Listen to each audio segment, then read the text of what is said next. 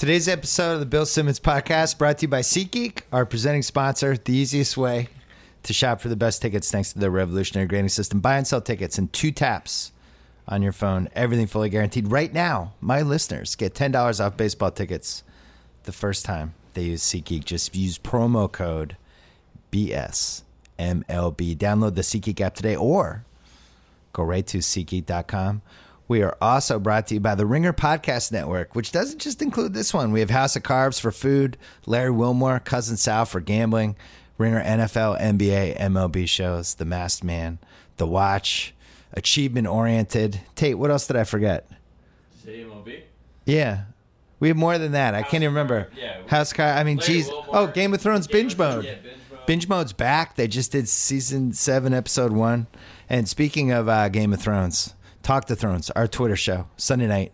Nathan Hubbard, you used to work for Twitter. I did. Once upon a time. Our Twitter show, right after Game of Thrones ends on HBO, go to twitter.com.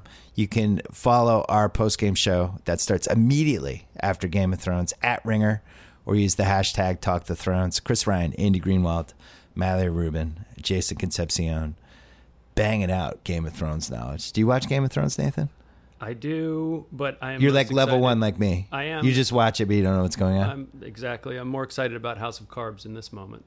Yeah. I'm coming for House. Nathan was our backup choice for House of Carbs. If House's contract didn't come through, Nathan was going to take it over. It's been a very food competitive relationship. Coming up, Nathan Hubbard. But first, the Rock and Roll Hall of Famers, Pearl Jam. Bring it.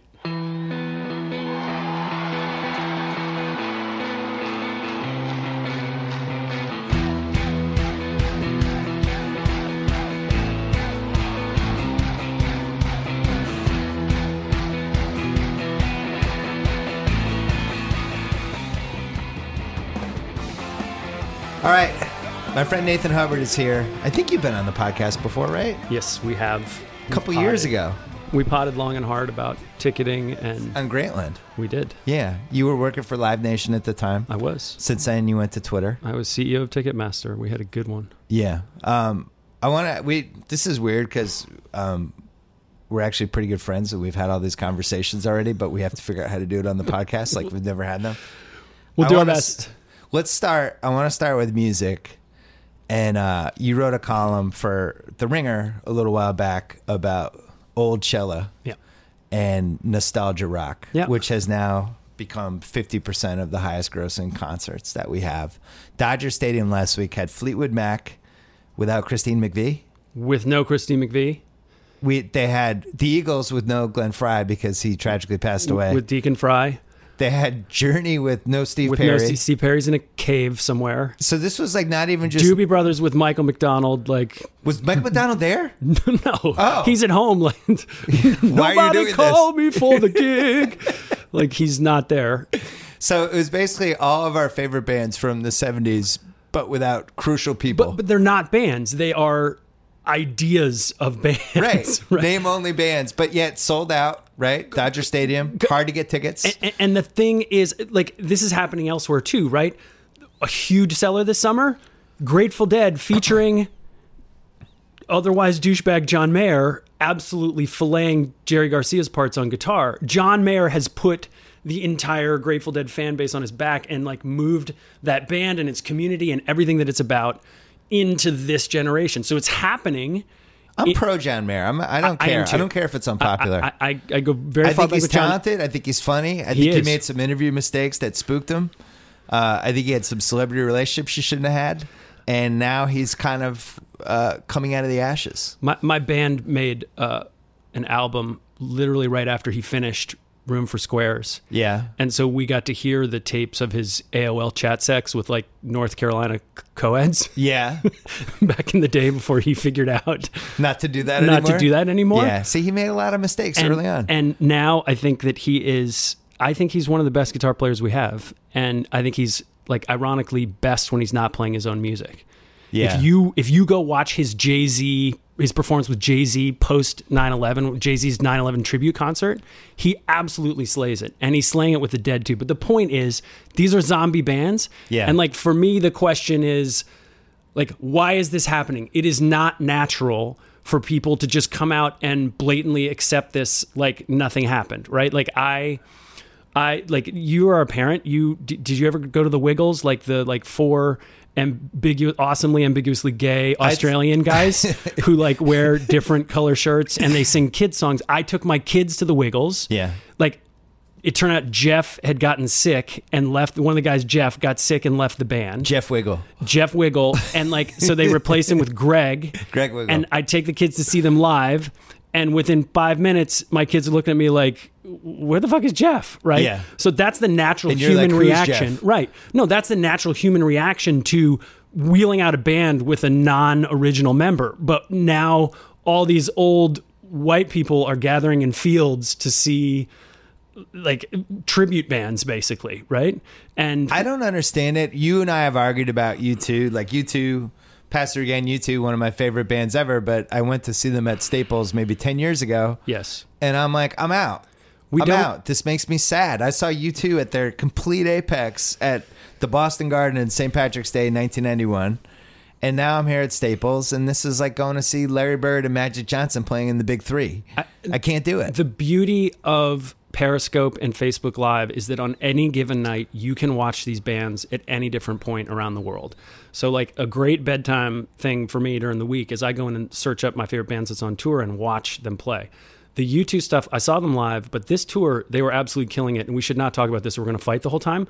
Here's what I think people want to hear fighting. Well, I just get criticized for I agree too much with my guests, so let's go at it. Look, they're still killing it. They are still killing it. They are not songwriters. Are they killing it as an actual great band or as the band they used to be? It's amazing. Like Billy Joel kills it at MSG, but he's not as good as he was 40 years ago. Not in the slightest. But so why is this phenomenon happening, right? It's because there are a bunch of old people with tons of money. Yeah. Who are not cool anymore, who need to feel cool in some... It's like plastic surgery for their egos. They've got to like relive the past. But what's cool about hanging out with a bunch of old people who aren't cool? That's when you look around, you're like, oh my God, I'm these people. I think that the music itself allows them to live in some fantasy that says they still are back in those places, right? The question that I have is, why are these old musicians doing this, right? Like why for cash? Like there's no other reason. Because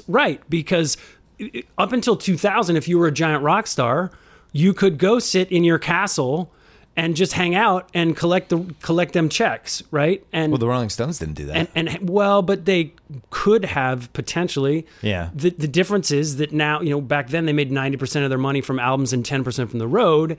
And today it's completely flipped thanks to Napster, right. And ticket prices have gone up. And so they got these castles, but they can't pay the mortgage because they're not making albums that matter anymore. So they got to get out on the road and they got to play. And what you would think that would lead to is a bunch of old guys just mailing it in.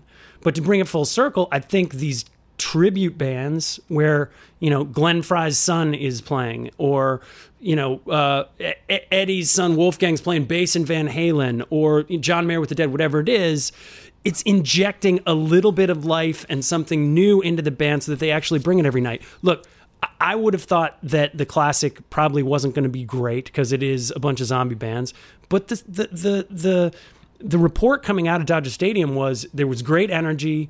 Vince Gill was there, Bob Seger was there, and it mattered. Vince Gill?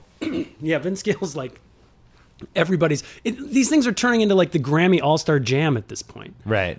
Which is always awful. Which is fine, but that is. I can't get. I don't have any other explanation for why at the high end of the old people are still coming out and standing in these fields and participating, other than they need something to hold on to. They're living longer. They're sprier. They just want to be cool. I'd throw two more things in there. Disposable income. Yeah, they're super rich. And it's a fun place to go smoke some pot with 60,000 other people. So that's a great point. Look, the live business is killing it, right? Because you've got these massive acts that are old and people are spending a bunch of money on that. And then at the low end, meaning like the younger end, millennials who are otherwise just staring at their phones all day, having experiences with these screens, like they need to connect with people, right? There's some visceral chemical thing that happens when people come together in crowds. And so it's true that they're favoring experiences over things. And so at that end, you've got the business absolutely blowing up. And so the question is like, what can get in the way? And there's two things. The first is somebody walks in and sets off a bomb. Yeah. And the other is Jeff Sessions.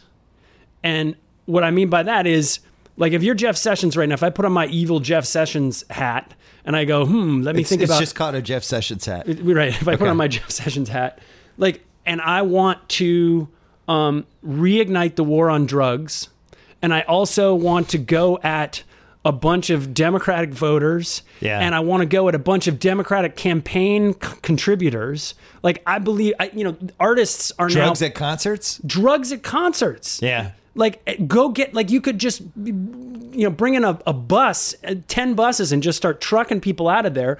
At the same time, you go after the artists who are probably the largest single source of contribution to, like, Democratic politics. So... But here's another interesting wrinkle to this. Don't do it, Jeff. Don't do it, Jeff. Fire him, Trump. So it's made me reevaluate the whole meaning of what a concert experience is. Because I used to think it was to go see music that you could only hear on an album. You're making a face. I'm listening. But I think in the last 10 years, it became so easy to see your bands, your favorite people, your favorite singers, whatever, because of YouTube and these different channels that run the concerts. A little bit of the mystique is gone, right? Like when I was in college and a band came to either the Worcester Centrum, You're Still Making a Face, or Boston Garden, this was my one chance to see them in a way that wasn't just listening to the cassette. You could have gone an entire CD. life and 3 album cycles and never having seen a visual representation of the artist. I have than no the album connection cover. to the band other than the times I listen to them in my dorm room. I'm with you. And now with, it's just, you can go, let's say you're a U2 fan. Yeah. You love U2. You can go on YouTube and there's 5,000 YouTube But it's just not the concerts. same as being there. Right, but that's what I mean. So what's still bringing people there is the experience of experiencing the band with other people. But then I also think the mobile part of it, where it's like, in the old days, it's like maybe you took a photo of, I'm at this concert, your arms around 3 of your buddies and the band's behind you. Now it's like, not only am I at that concert, here's me holding up my iPhone and here's their performance of blank. Yes. And that's become its own self-sustaining thing. It has. Look, I was at Twitter when we were getting ready to launch Periscope, and we'd bought it, and we're getting ready to launch it. And it was so obvious that you left out the part where you destroyed the poor people who took off at South by for 2 weeks, and then Twitter just annihilated them. What was it? What were they called? Meerkat. Poor Meerkat. Yeah. I mean, the rise and fall of Meerkat is a great 2-week documentary. It's like Friendster or MySpace. Like, if you don't build a moat around your business, that's your problem. Like, so you saw it coming, and like what was the obvious application for this was live, right? And you could tell that as soon as you went live, there was going to be the people who said, no, you can't let these things into concerts. You can't broadcast it. Yeah, this is going to ruin it's bad for the band. And I sent like a bunch of tweets just being like, artists, ignore the old dudes in your camp who tell you that. This is going to be the best advertisement for your show ever. And it is. And I think that stuff has contributed. So you think it's driven more people to concerts? It is getting people there because there just is something, there's some chemical reaction in our bodies when we are close to other human beings, and so many of our experiences today are staring at that phone, like refreshing our Twitter feed with 9/11 PSD over and over again. And we have to get out, just like from our survival instincts, get us out to mingle with other people. And so listen, it's a good time to be in live. Speaking of the phone, it's more fun to go to a concert now because, let's face it, concerts have some boring stretches. And now you have your phone as your buddy. You'd be like, I hate this song. I'm gonna look at my emails, or I'm gonna try to take the perfect picture or whatever, and you can kill 4 minutes. Well, and there was that weird, like, awkward teen phase of the business where like wireless networks couldn't hold a crowd in a stadium, like your phone just couldn't function. You mean like a week ago? Right. But stadiums are holding Wi-Fi? But we're there in a better place now where content that gets created can actually come out of a venue. It's not like the lid isn't on it. So in real time, you can go in and see what's happening. And I think it's just like they're walking advertisements for. Do you know what the first great concert YouTube moment was? It's one we've dissected endlessly. Wait, tell me. No. Stevie Nicks and Lindsey Buckingham, Silver Spring, whatever concert that was. Yeah, where she's just turned on him. She's just screaming at him. Yeah, she was mad about She was mad about the fact that it Never got cut off get away, rumors. never yeah, get she away. dumped. Yeah. He dumped her. He got married. He's happy. Yeah. And she just turns it on him, and that became this And he's viral taking YouTube it, moment yeah. that actually put the band in a different light. I, It was a really fascinating moment for them. I love that moment. Her voice still was hanging on. What about that look on her face, that one close-up? Yeah. It's the all-time scariest, Yeah. you broke my heart and I'll never forgive you look that anyone's ever actually had captured on video on stage in front of 20,000 people. Somebody needs to create a meme with that face juxtaposed to the like sweetness of that "Blame It on My Wild Heart" backstage YouTube thing. Oh, my God. Where she is just like The angelic. greatest moment in cocaine history. Probably. I'm guessing. I think there might be others, but we'll go with that. Yeah.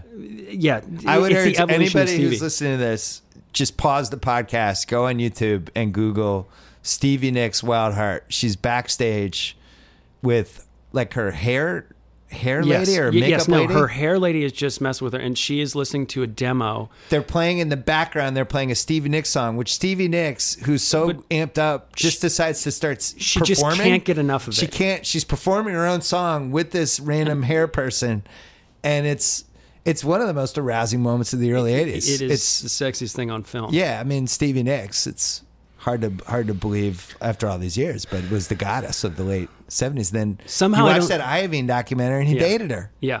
for a year. Somehow I don't think there's backstage footage of Britney doing that, or No.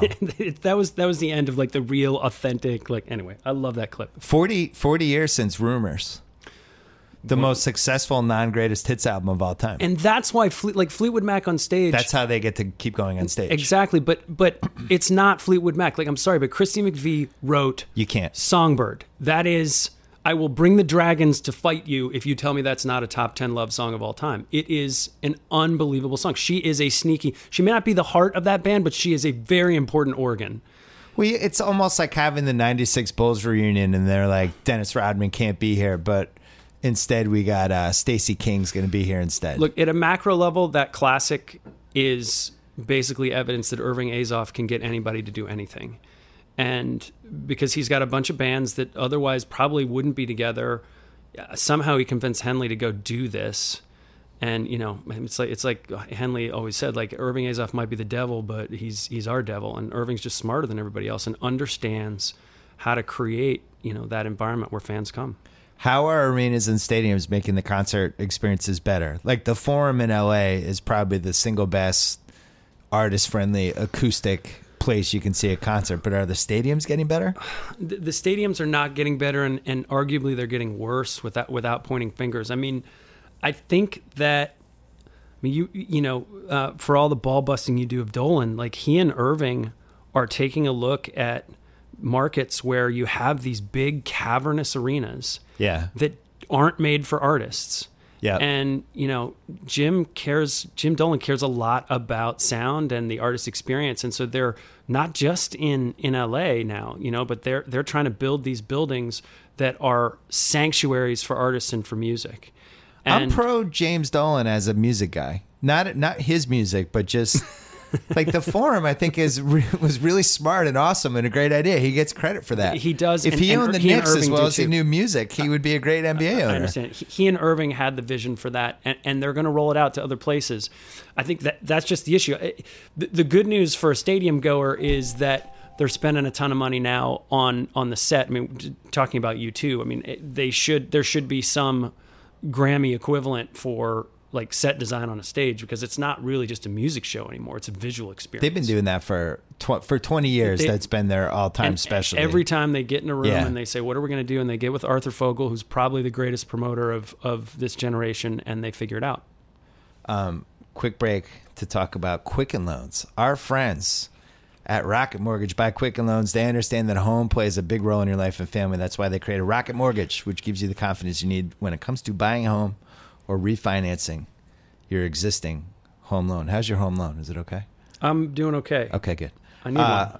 Well, whether you're looking to buy your first home or your 10th, with Rocket Mortgage, you get a transparent online process. Gives you the confidence to make an informed decision. Tate, you're like 3 years away. 2?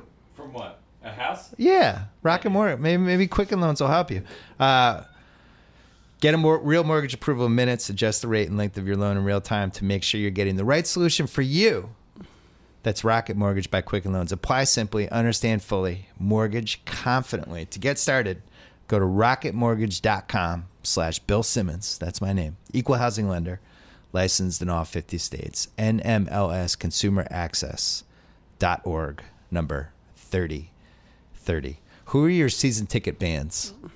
My season ticket bands? Yeah. What is that? So, like, if you get season tickets for an NBA team, Yeah. you get to go to all the games. Who are the bands out there for you that it's like they're touring? Just sign me up. Here's my credit card. How many are there? Oh, God. I mean, Prince was number one on my list. He's dead. He can't count anymore. It sounds like U2's on your list. U2's on my list. I mean, Coldplay's on my list. Jay-Z is on my list. Jay-Z, when was the last time he toured? He's coming out right now. He's coming out this fall in a bunch of arenas with the 444 tour. So that sounds like I might get divorced soon. I need some extra cash tour. That's what they should call it. No. The Jay-Z, I might get divorced soon. I need more cash tour. I think he maybe has already gotten some of the cash for that, and he's going to go out and fulfill it. But hey, hit it while it's hot, and he is as hot as it comes right now. So no younger bands? I mean, right now. Who is You're lukewarm on hip hop and concert. I mean, look, I don't know who is the young band who's absolutely filleting it right now. Kanye, for sure. If he ever does it again. Kanye's more likely to have a fashion show.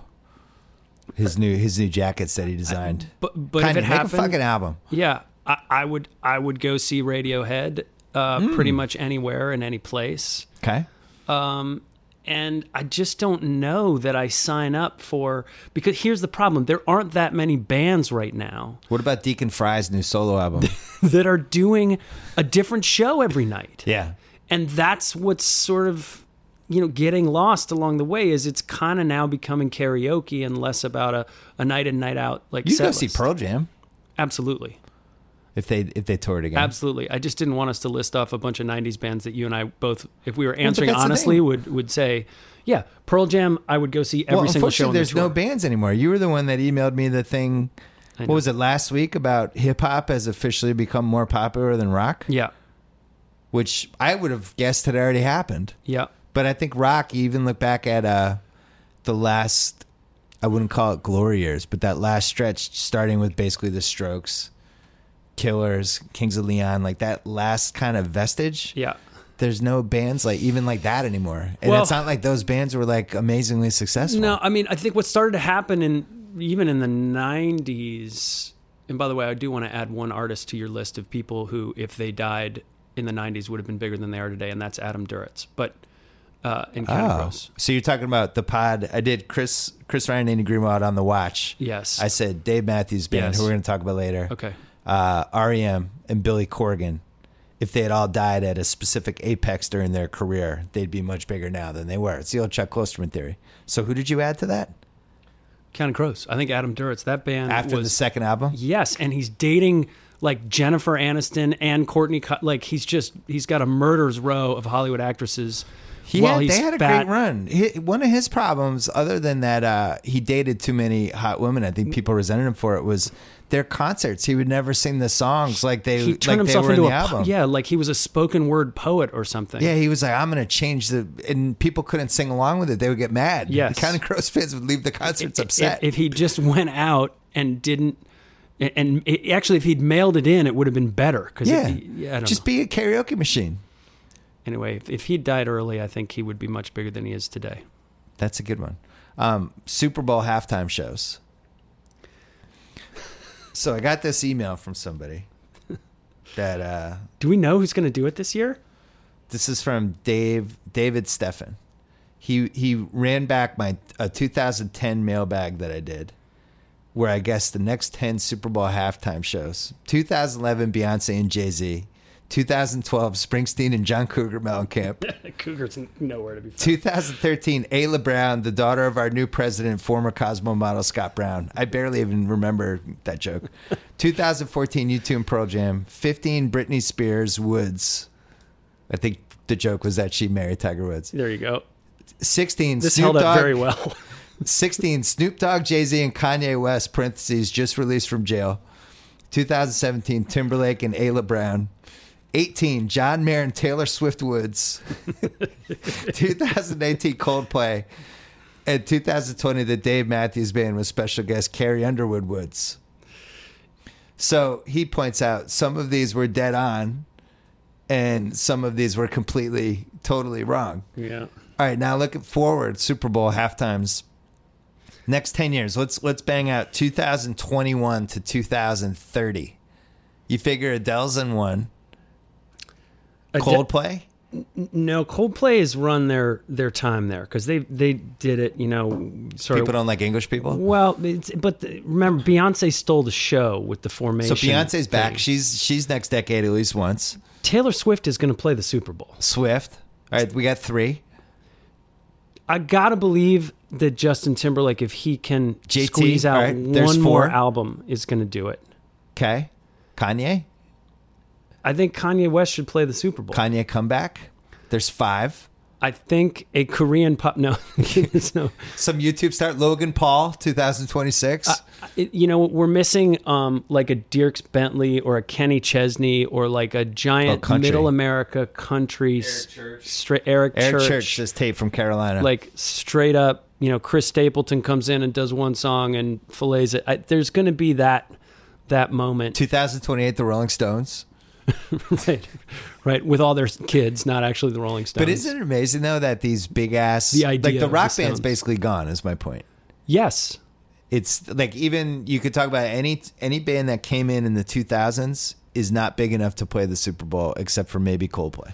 So the last big one to do it will have been like the Who, right? Like the Killers, I don't think are big enough. No way. Their 20-year anniversary of whatever that album was. Look, I would have told you that I didn't think Bruno Mars could really carry the show. Bruno Mars is somebody for next decade. And he's done it. He's now appeared twice. And our dude Shawn Mendes might be in the mix. Oh, I love Shawn Mendes. We have so much Shawn Mendes stock. I went in big. I bought Shawn Mendes and Netflix. Well, I'm worried. I'm 1 for 2. Yeah, stay away from Snapchat. That's the trifecta of death. No, Netflix went up. I know. I still think you'll average out down if you go with those things. But I'm waiting for the Mendes burnout. I love the kid. Oh no. I think he's going to be one of the few who makes it. But listen, you either go the way of Bieber or you go the way of Taylor, and let's see what happens. Bieber's a candidate for next year. Bieber could absolutely play it. You think Taylor Swift and Adele and Beyonce are the 3 most important people in music right now, correct? I do. I don't really understand what DJ Khaled is doing or why he's able to assemble these hit songs with like lots of artists on them. And I almost wonder if it's not going to be a single artist-based Super Bowl show going forward, that they're just going to be these like Grammy celebrity jams. Oh, like 3 or 4 celebs just... Yeah, like Despacito. Like these are the songs that are being created where people are featured on other people's... And so it almost feels like we're going to move to just the celebrity all-star cast and away from putting the pressure on a single artist to carry the whole venue. They're already sort of transitioning us in that way. The Coldplay Beyonce thing was a good example of that. Like nobody's going solo at this point. Let's talk about how 3 female artists are ruling the world right now. Well, they are. I mean, the scary thing for me with Adele is just that something's not right. She's not built for touring. Yeah. It seems like her voice burns out every time. She's not. And I wrote a piece in 2015 on her when she sort of broke those sales records. Yeah. And at that moment in time, she was the biggest artist in the world. And I think today, you're right. I think it's Beyonce. Rightly so. I think she's the queen. And you just know, like Taylor Swift is the training montage, is doing the Rocky training montage right now somewhere in the woods in Nashville, building up, writing a record, and she's going to come in and bring sort of her next punch. And so between the 3 of them, for me, it is that... You think she's in Russia? Yeah, she's like doing Sly? sit-ups with she grew giant... a beard? with, yeah, that's why she's leaving her apartment in a box, because she's jacked now. Do we believe that story? Tate, do you believe that story? I saw a photo. It looked legit. It seemed like a pretty big box. Like if you were going to bring out Taylor Swift in a box, you'd pick that box. More than that, though, I wouldn't put it past her to be smart enough to start a conversation about her leaving her apartment in a box. Well, if she was going to do that, then she would have had over the years a lot of kind of dubious, maybe possibly fake celebrity relationships. Oh, wait. She's had like 8. I have to change the subject on this. We have on Jam Session, one of our podcasts with Amanda Dobbins and Juliet Lippman on Channel 33. They are the number one Taylor possibly fake relationship watchers. And they break down when she dated Tom Hiddleston. Is that his name? Yeah. They broke that down like it was a Zapruder film. Well, let me talk about Taylor, the businesswoman. Yeah, you love Taylor Swift. I do. I mean, look, she is to me probably the most. Look, she is emblematic of what an artist today has to be. As is Beyonce, and I think Adele to a little bit of a lesser extent. But those are two artists who are also entrepreneurs. They understand their brand, and they are managing their brand out front. By the way, Madonna was amazing at this. Bono is amazing at this. Sean Carter manages the Jay-Z brand very, very well, right? But more than that, they are starting to take action to shape how the industry works. And whether it was Taylor's Apple encounter where she sort of stood up on behalf of artists, whether it is Beyonce's political statement. I think that these are the most powerful artists in the world, and they have a purpose and they have a cause, and I'm super anxious to see how they move the industry forward. I think Kendrick's music and the words and the things he's singing about, I don't think it has the scope of those three, but I would put him in the conversation. I just in terms of where the country's going and the things that people are upset about and worried about. Yeah, I think he has the best chance to write, because that's another thing you and I have talked about is, you look at the 70s and Watergate and the Vietnam War and all this stuff, and the music that came out from like 68 to 75 that kind of captured all the stuff people were worried about. Where's the music now? The best thing that can come out of this political environment, I think, is just an explosion in creativity, and I'm with you. But that's coming from hip-hop, I think, not rock this time. I agree completely. And it's not coming from DJ Khaled, but no, but or Pitbull. Yeah, but we were talking about the most powerful artists. I think that's different than the most important. I think Beyonce, by the way, transcends both. Yeah, and I'm with you on Kendrick, but that's why I'm excited for the next couple of years, because Trump was elected a few months ago, so it's just now we're going to start to see the cascading effect of this on the sort of young artist who's out there who's writing that. And it could be Chance, it could be Tyler, could be somebody you don't know. All these younger dudes, who knows? Yep. Probably not Migos. Probably not. Probably not. Reason for optimism. That's the most interesting music is now coming out of that generation. 100%. And it's weird that rock is just. Is it possible that we've just run out of ways to do rock songs? Yes. I mean, that's the point. You pointed that out to me 4 years ago, and I got really concerned that almost every riff has been created at this point. Every version of 1-4-5 guitar, chord, bass, yes, drums. 1-4-5 chord structures are done. Fender and electric guitars are not selling anywhere near as much as they were. Those are on the decline. Like, that genre is over, and that's okay. Like, jazz was here. It was great. We had flappers and great dancing, and then we moved on. Like, nobody's writing symphonies really anymore. So, do you think yacht rock can come back at least? I hope so. Michael McDonald is sitting at home waiting for the call. He's ready. We drove to a different part of the Los Angeles area to do the Jimmy Butler podcast. Me, Tate, and Tommy. Yeah. Tate and Tommy are in their 20s, and I was cranking the yacht rock on the way back. I think they were confused and scared. I bought my first house in L.A. from Christopher Cross. Yeah, and I basically bought it because it was Christopher Cross's house. Christopher Cross had a great run. Well, until the advent of film and video intersected with music, Christopher Cross was great. But I get so mad at yacht rock when they don't play actual yacht rock songs, but they play 70s love songs. Like, Bread is not yacht rock. No. So I'm going to actually program yacht rock for a day. I've been talking to them about it. Christopher Cross's problem was that he looked like Grimace from McDonald's, and when he's on stage, you just couldn't have a fantasy about Christopher Cross. He didn't look great. So that was it. You managed the Dave Matthews Band way back when.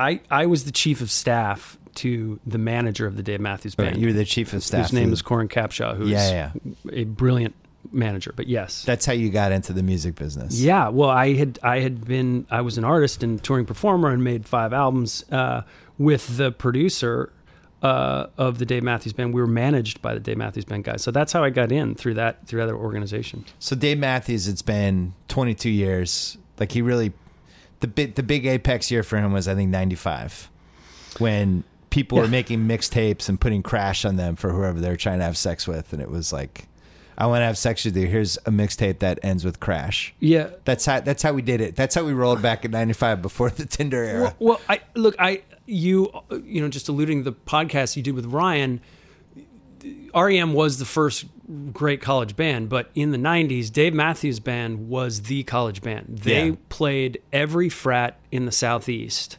and all the backwards white hats dudes. They were the '90s college band to super famous success story. But the manager of the Dave Matthews Band is the key there, because he was a student of the Grateful Dead, and he saw what that band. Remember, back then, again, 90% of your money coming from albums, 10% from touring. So artists would go out once every 3 or 4 years on a tour cycle. Touring was not something you did in perpetuity or every year, except for one band, and that was the Grateful Dead. And so Corin Capshaw, who's the manager of Dave Matthews Band, saw that you could build a community that would just keep coming out if you played a show that was different every night. And that's what Dave Matthews Band became. So again, in '92, people are going around and touring once every 4 years. Dave Matthews Band would go out every single summer. In the '90s, the band that sold the most tickets, more than U2, more than any other band, was Dave Matthews Band. Wow.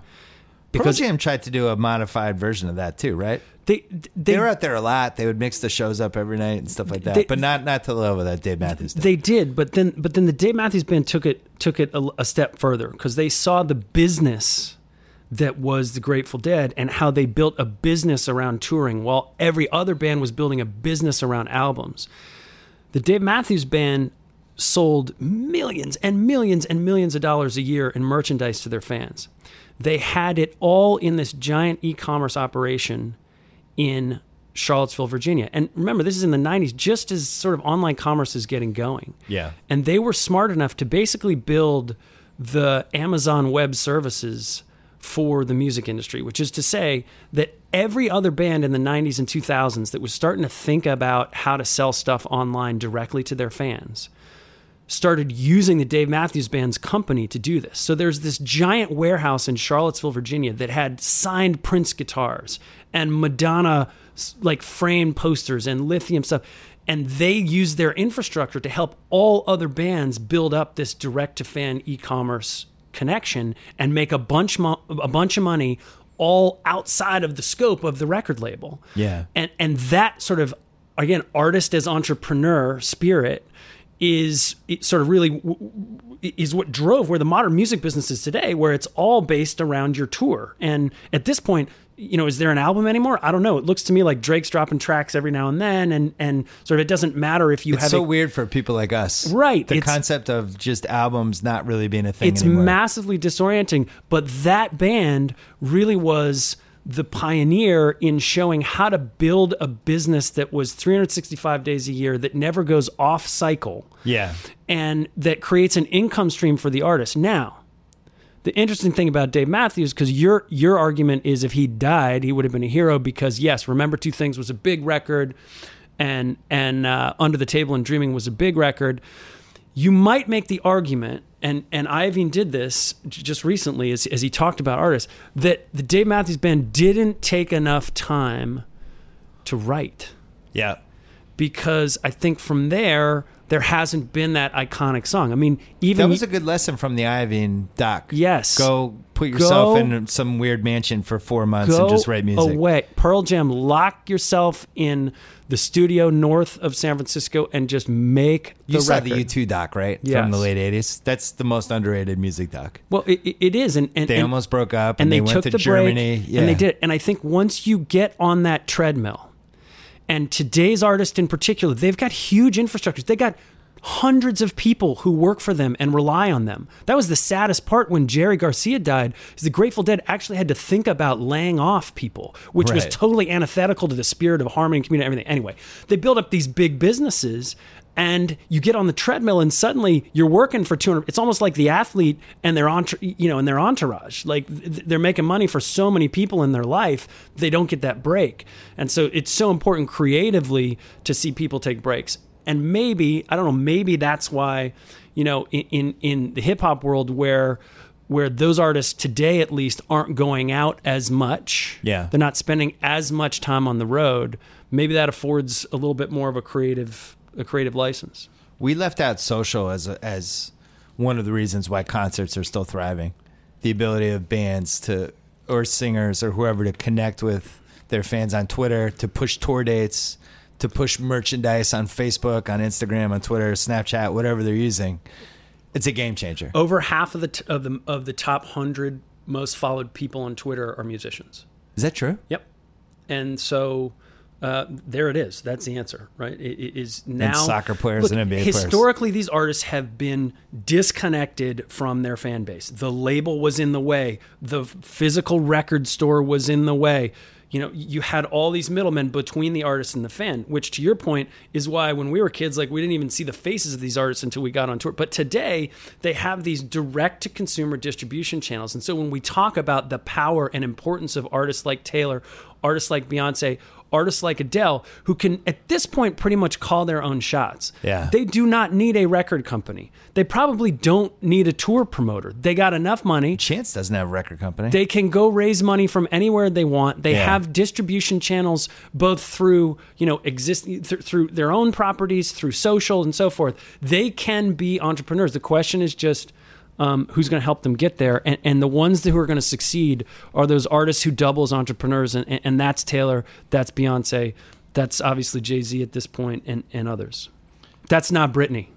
Speaking of the internet, convenient, easy, reliable, flexible. Those are my favorite words to describe Stamps.com. You don't go to the post office, right? Never. Why would you? I'd go Stamps.com. Just buy and print official U.S. postage with your own computer and printer. Sign up with Stamps.com, the U.S. Postal Service, right at your fingertips. Any letter, any package, any class of mail, you're in control of all of it.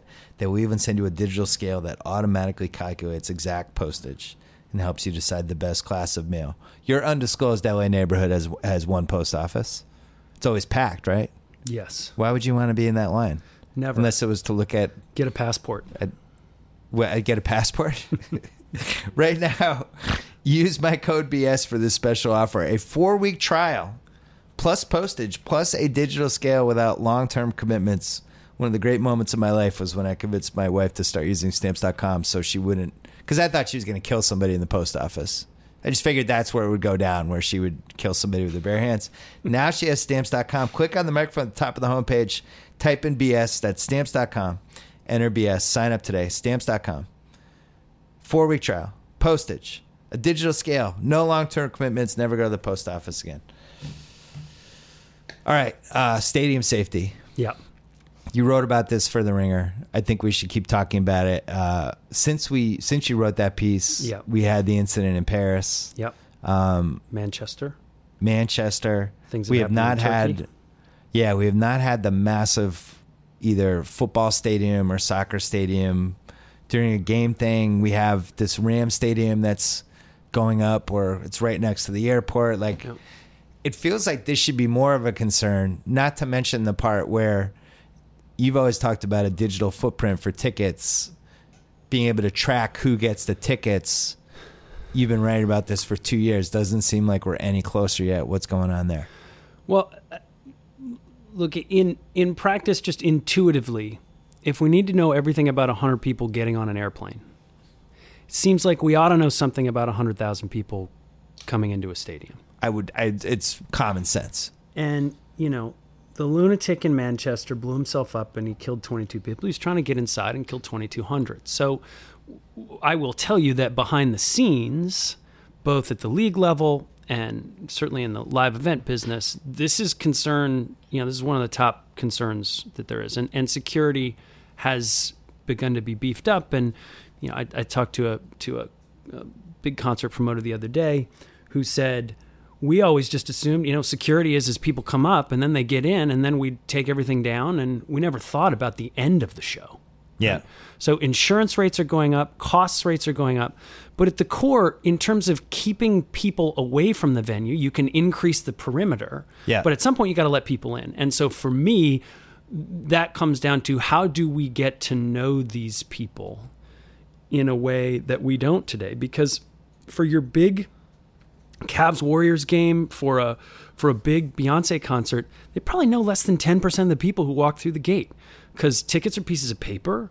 They get transferred around, handed around to friends. They get resold in the secondary market at those big events. And so suddenly, the craziness of a world in which they've sold all their product online, all of these people walk into their physical space, into their house basically, and they only know 1 out of every 10 people walking through, feels unsustainable. And so I think that's the kind of innovation that you will see in the business going forward. It's got to be driven by those big artists. But on top of that, you have, all right, here's $300 for a ticket to sit here.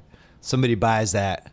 They resell it for $500. That's it. That person buys it. They resell it for $800. That's it. But then the person who sold it for $300 initially, they don't get a cut of any of the subsequent stuff. So it seemed like at least sports teams and leagues would be the easiest way to do this first, because they could all combine and control it in a certain way. But basically, they get a cut every time it gets resold. Isn't that part of where this is headed? I think so. And I'll say that one of the things that's probably standing in the way on the sports side is the season ticket. And that is because, look, we live in a world in which content is being unbundled and music is being unbundled, and people are able to get things on demand. And so now 50% of the buying in the secondary market happens in the last 48 hours. And so you can see it when you go on a place like SeatGeek. That's right. And so what ends up happening, you can get tickets to a Dodger game 3 hours before the game and sit wherever you want. And so what ends up are we going to do the MeUndies piece now, or no? We'll do no. So but I agree. And so but what happens with the season ticket is that the person who buys that inventory is not the person who walks through the gate. And with the season ticket. I would say, I mean, it used to be in the old days, you would go to 75% of the games. I think now people go to 10 of the 40 for NBA. So I was a Clippers season ticket holder last season. How many did you go to? We went to less than 20, which means I was selling more than 20 on the secondary market. I shared with Tolan. I probably went to 6 regular season games and then a bunch of the playoff games. And I lost thousands of dollars as a Clipper season ticket holder because there's so much inventory on the secondary market. But and then also people wisened up and realized that just wait till the last day and jump on wherever and get your ticket. And so you sit back and you go, well, why would you be a season ticket holder? Why? And the answer is, as a fan, it probably doesn't make sense. So the question is, who is buying? Well, no, there is a reason why. Well, there are 2 reasons why. Now there's one. The old reasons were, I'm locking down an awesome seat to these games. Otherwise, I have to go on the street and try to scalp tickets. Right. And now I know where my seat is. But then also playoffs. If this team gets good, that's right. I have a playoff seat. I don't have to pay 17 times as much to do whatever. So if you're a Warriors fan, I get it today. Or if you're a Lakers fan with LeBron coming in a year, and Paul George and Lonzo and but even Boogie there, Cousins. You can buy the games that you want to go to. But not in the first 10 rows. It would get tougher if the team was good, I think. Maybe. The Clippers weren't bad, and I had trouble recovering my People costs. don't like the Clippers, though. They don't like the team. Maybe. Look, I think there's a very limited list of teams now. Here's the thing. The reason the season ticket exists is not for the fan, especially in those situations. NFL only has 8 home games. Oh, yeah. Explain this, because I don't think people realize this. Which it's part? A down payment for the team that they get to basically take your money 7 months before the season starts, and they get a giant chunk of it, and they just get to put it in a bank account. Well, right. And even more interesting now, I don't know if you saw this yesterday, but the Warriors came out and said in their new arena in San Francisco, they're going to charge what is the equivalent of like a personal seat license. So you're going to pay an upfront sum to them, which gives you the right to buy season tickets for the next 30 years. And then what the wrinkle that they added was they said, and in 30 years, we will give you the money back for that personal seat license. So they basically are going to their fans and taking a 30-year interest-free loan. Which they're putting toward the arena. Which they're going to put towards the arena. I'm not 100% against that. I'm not 100% against it either. They've put some real restrictions on how it can be transferred and so forth. So look, Rick Welts is one of the most forward-thinking execs in sports. So I know that, and that organization obviously is great. So I know they're getting creative about that. But the dirty little secret in season tickets, for the most part, is that the majority of many sports team season ticket holders are brokers. And they do that for two reasons. One is they're afraid that by the end of the season, the team's going to suck and nobody's going to come and they're going to be sitting on loads of unsold seats. Or be mediocre. Now it's like either if you're mediocre or you suck, nobody wants to go unless you have some awesome young player. And even then they might want to not want to go. So it's basically an insurance policy for the teams. And the brokers are partners with the teams in this. And the teams are willingly doing that to basically offload risk. Now you got to ask yourself, why do the teams need to do this? Like the range of outcomes of an NBA season exist within the 30 NBA teams. So the league itself should probably be able to build an insurance policy that, you know, the Warriors fund the Pelicans or whatever, right? But so that's the first reason that those teams will do that. The second, and why the season ticket exists, because it's really a vehicle for them to offload risk. But and then get the money early. Right. Get that money early and sit on it and make the float and know where they are. But the second is a vestige of the ticketing business, and without getting too technical, like a team will sign an exclusive agreement with their ticketing partner where whenever they sell a ticket, they sell it through, that's not a season ticket. They sell an individual game ticket through the ticketing company's website. So I had that with my LA Kings tickets. I can only sell them, or I had to go through this really shitty website and try it. It was one of the reasons I gave up the tickets. I didn't like the website. It was really hard to get rid of them. But as you know, today, fans are coming directly to the secondary market. They're coming to SeatGeek. They're coming to NBA Tickets or Ticketmaster's secondary sites. They're coming to StubHub. But the teams aren't actually technically allowed to sell tickets there directly. But that's where fans are. So the hack that they do is they sell these season tickets to brokers who in turn turn around and sell them as individuals on the secondary market where fans exist. Yeah. And that's all because of these exclusivity provisions that don't really make any sense anymore. And by the way, the last part, to tie it back to the music piece, is that season tickets don't have service fees. So what ends up happening as a music fan is you pay these exorbitant service fees that really subsidize sports fans in a venue, right? Because the ticketing company's got to make their money some way.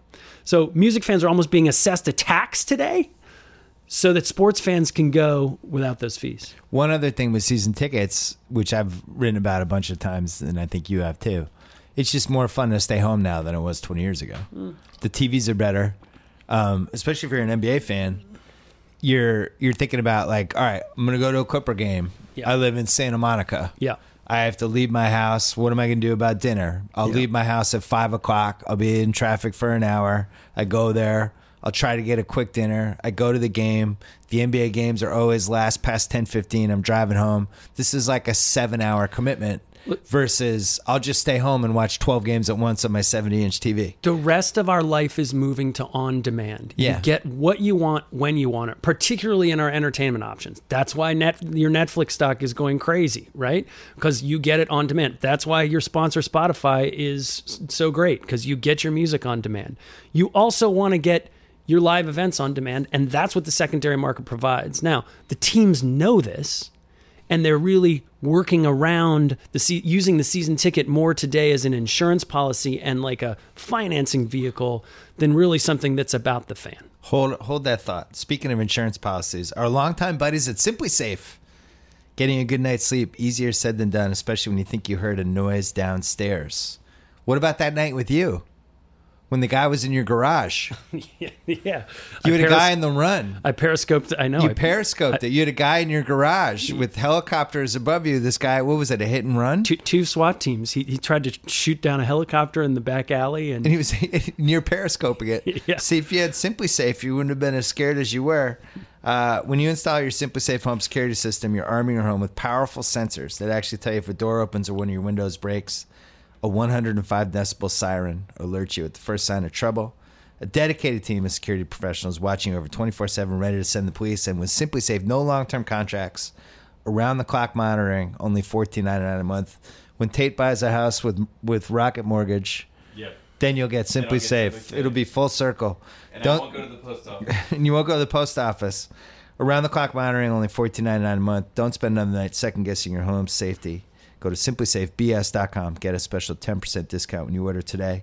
That's SimpliSafe with 2 I's. simplysafebs.com for 10% off your order. So we were talking about this new Clippers arena that Ballmer wants to build. Yeah.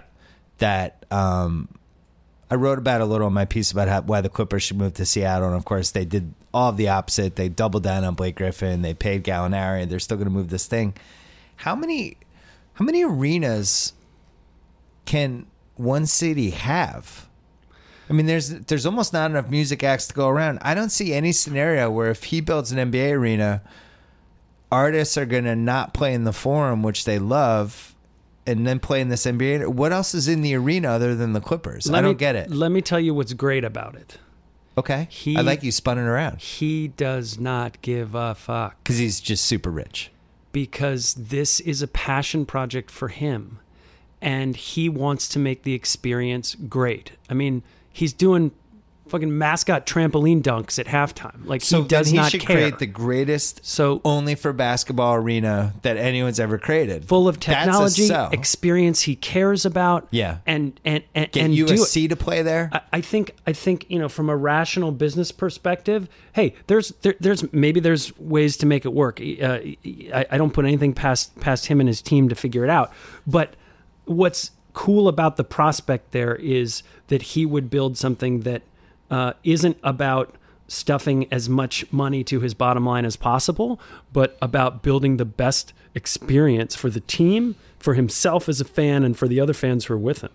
So I'm all in on it. With the NBA teams, I don't think the death of season tickets, if it's a death or whether it's an alteration of how it used to work, because the NBA, they make so much money from the streaming and all the stuff. Like, the NBA couldn't be in better shape. I think for the NHL, it's a real issue. I think the NHL was a very attendance-heavy league, and it still is.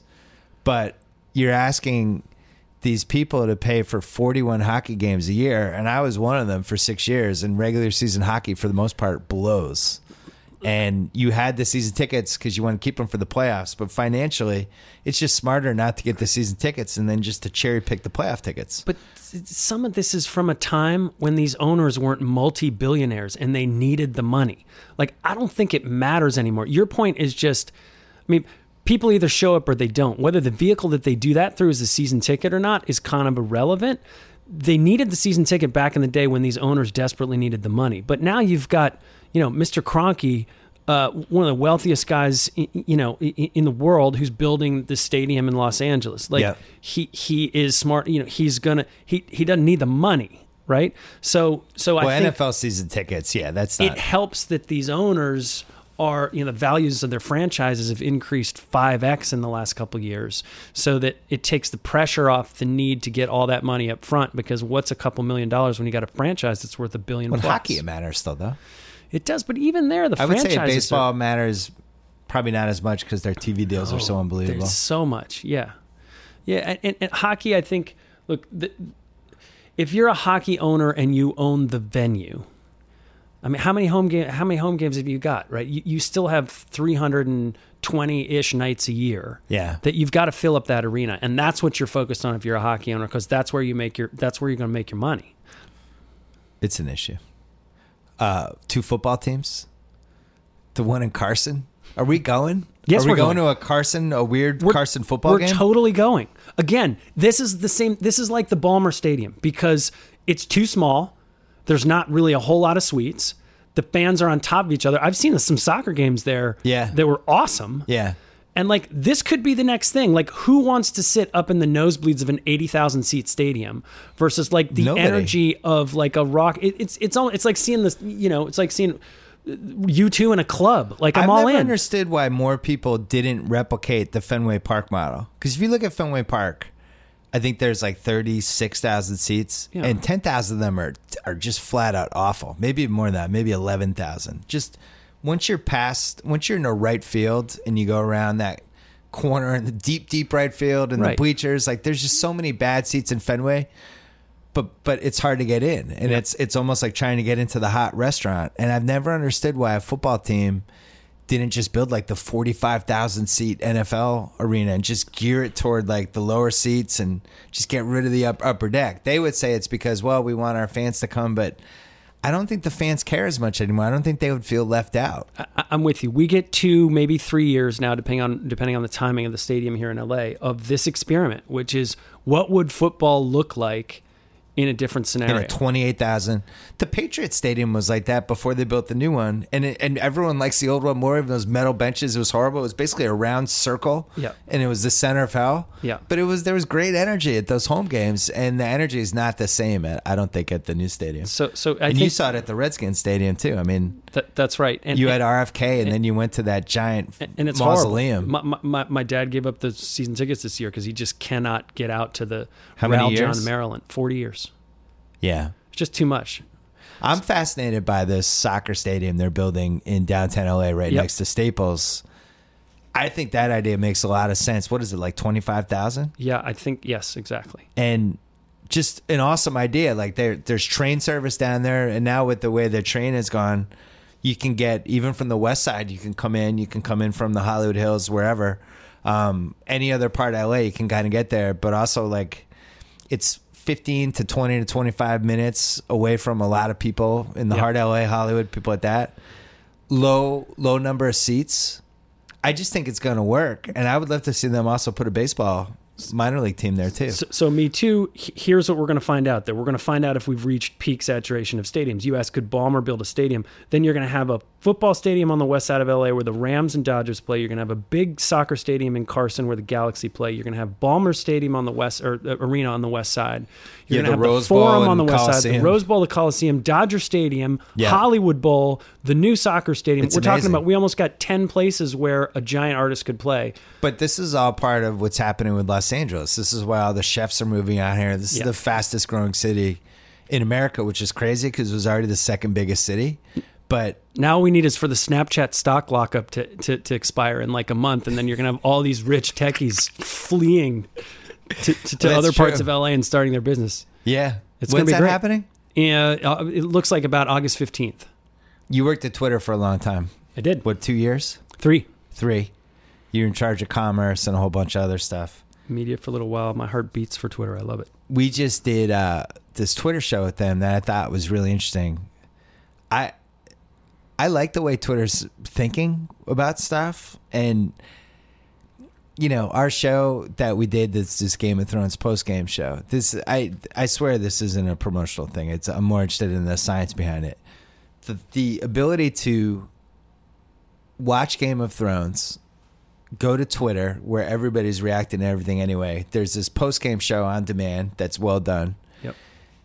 This seems like the model going forward for not just Twitter, but I think Facebook and a bunch of different mediums. This kind of on-demand, quickie, well done, whatever, people reacting to stuff.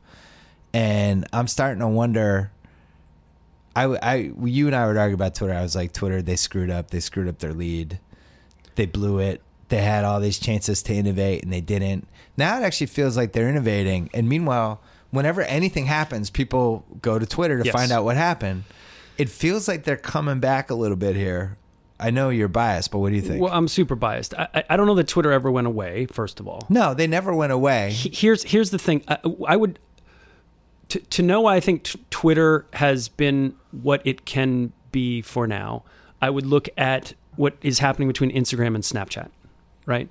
Where basically Facebook is the giant Death Star. And usually if you're a business in... What does that make Amazon? Well, in the social space, yeah, when they turn their death ray on you, it's really freaking hard to compete because they've just got that's the definition of a network effect. Like, it has power, it is emote.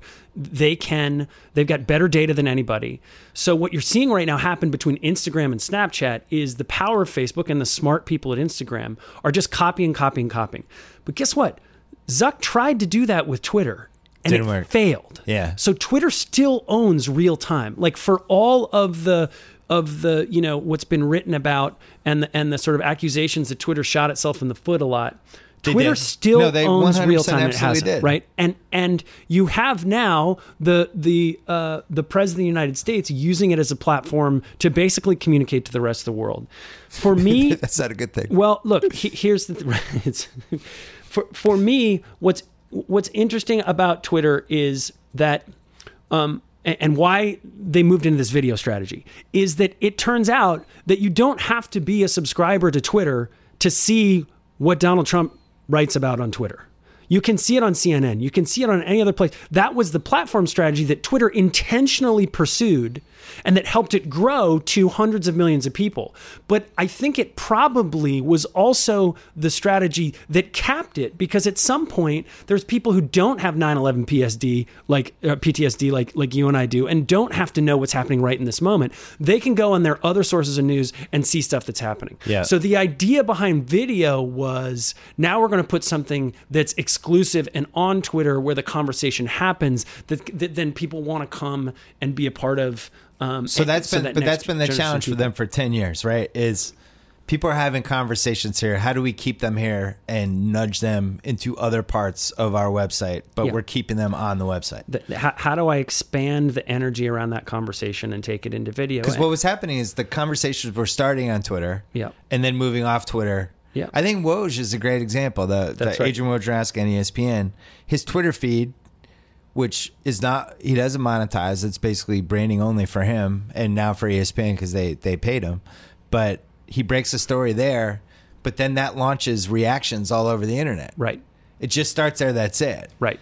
So you look at something like that. It's like, well, how would that work if he's breaking that story, but then he's also keeping people there? And I don't know how you solve that. Yeah.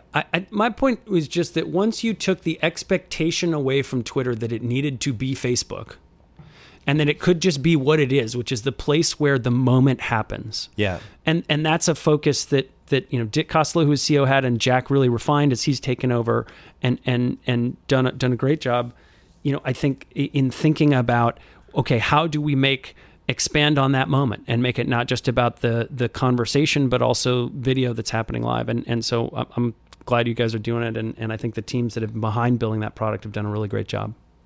I think it's good for Twitter that they shifted their thinking. It never made sense 2010, 11, 12, where they were just like, this is it. If it ain't broke, don't fix it. And they were so afraid to tinker with it. Whereas you look at somebody like Facebook, and Facebook didn't make every lights out move, but they made a lot of really smart moves, and they always seem to be pushing and trying and trying to be a year ahead instead of a year behind. Same thing with ESPN. ESPN was 2, 3, 4, 5 years behind on stuff, and now it's coming back to bite them. Well, Facebook made the big bets. Instagram was going to do a deal with Twitter. Yeah. And Zuck locked him in the room and got the deal done with Instagram. Right. And then, when Zuckerberg looked around and said, geez, messaging is taking off, I have got to be in messaging, he bought WhatsApp for, at the time, $19+ billion. And so he has been willing to take those massive bets to build sort of a constellation of apps around the big, strong network that is Facebook. So then the Star Wars 12 is going to be Zuckerberg versus Bezos for the future of mankind. They'll have owned everything at that point. Bezos's guns are so huge right now that he will destroy Zuck in a mano-a-mano fight.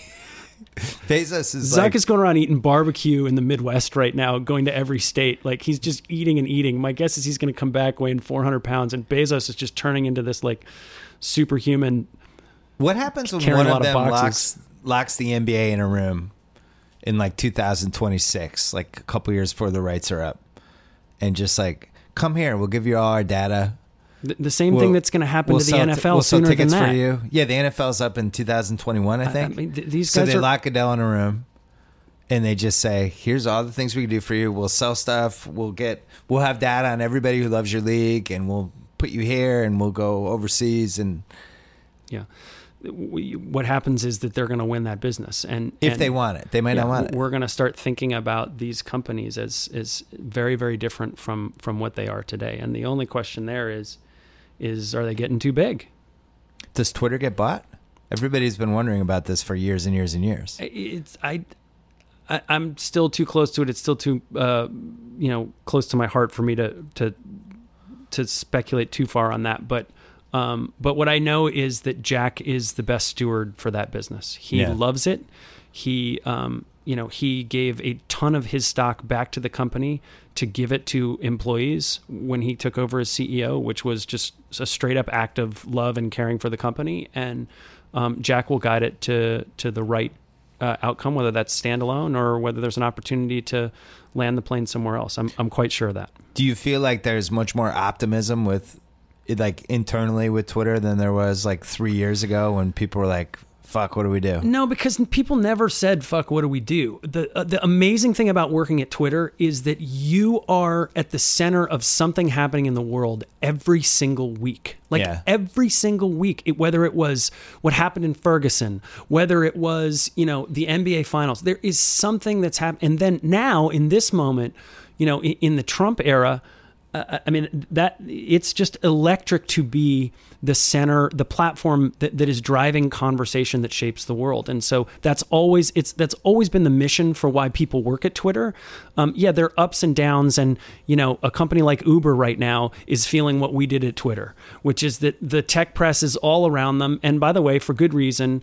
And they're getting, they're getting feces thrown at them left and right, and they're going to cocktail parties, and people are going, "Ooh, I'm sorry, what's going on? Oh, it must be so tough, right?" Yeah. But Dick Costolo always would say this as CEO of Twitter. He'd say, it's never as bad on the inside as it looks like from the outside, and it's never as good on the inside as it looks like from the outside. And so, I think that the natural attrition that you saw at Twitter was because people in the Valley work for 2 years and they move on. They're sort of mercenaries. There is definitely a sort of rejuvenated energy there because of what's happening, but I think it would be unfair to say that there hasn't always been that purpose, mission-driven reason to be at Twitter. I think it's a better product than it was. It's even just better to use, like being able to quote somebody's tweet and then have a 140-character tweet on top of the tweet instead of the old way we used to do it, where you would have to edit the person's tweet that you were adding something to in front. Little things like that have been really good, I think. Like their ability to play video better and all kinds of stuff. And that's been Jack's approach since he took over. His view was Twitter is great. It already is great. And if we do things to make it incrementally better and iteratively better, the sum of the parts is going to make an impact. Trolls and abuse and all that stuff, they've been cracking down on. They can still do better, but at least it's heading in a good direction. They're great people. They're working hard on that. It is, I think, the single biggest threat to the platform, and also the biggest threat to any potential buyer, I would say. I think that's the probably ability to monitor abuse. I think that's probably right. Twitter is.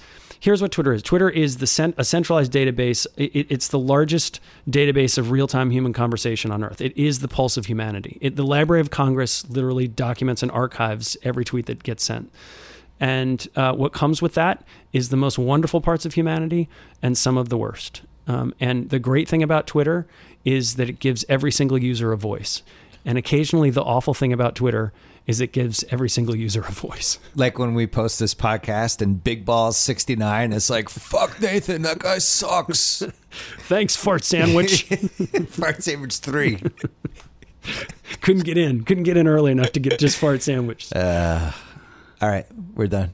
Thanks. Yeah, I think we hit everything, right? We did. All right. Thanks to Spotify. Did you know you can listen to the Bill Simmons podcast and every other podcast from the Ringer Podcast Network on Spotify, the streaming service you know and love for music, also fully loaded with podcasts. Find us in the podcast section within the Browse tab when you're using Spotify on mobile, or just by searching for the Bill Simmons podcast. And while you're there, click to follow us to have our new episodes delivered right into your Spotify library.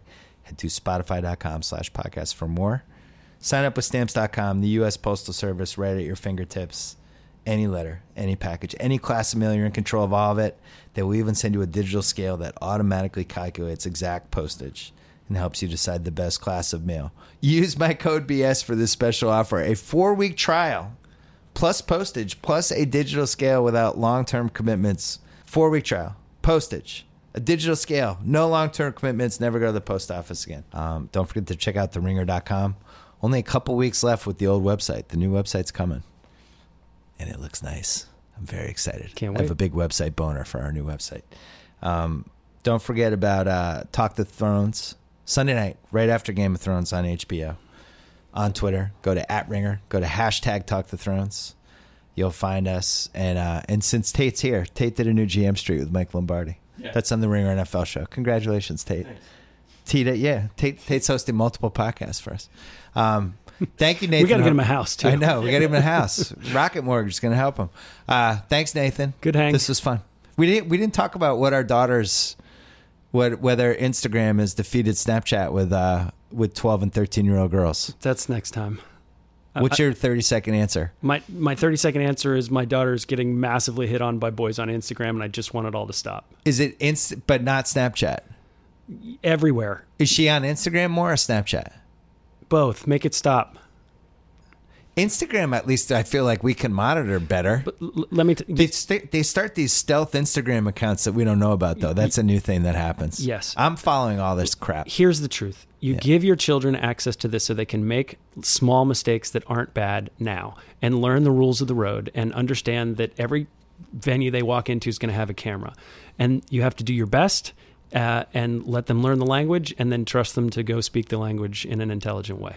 How many times have you had the conversation with your daughter not to take a picture of a part of her body or a full body shot and mail it to a boy? She has learned that through mistakes of other people in the network. So she has seen her friends screw up, get in trouble in school, get in trouble with other parents, which is why we let her on early to again, see other people screw up, make a little tiny mistake here and there so that when it really counts, they know what to do. I just bring it up all the time. We'll be at dinner. The waitress comes over. What do you have? I'll be like, I don't want my daughter to mail any pictures of her body to anybody else in her class. Burger. That sounds like a surefire way for her to rebel. You don't want to. That sounds like a mail-in subscription to daddy issues. Your daughter turns 13 in 2 weeks? 2 weeks. Mine is turning 12 and a half soon. We are both just screwed. Oh, well. We can talk about that another time. Thanks for listening to the BS Podcast. Enjoy the weekend.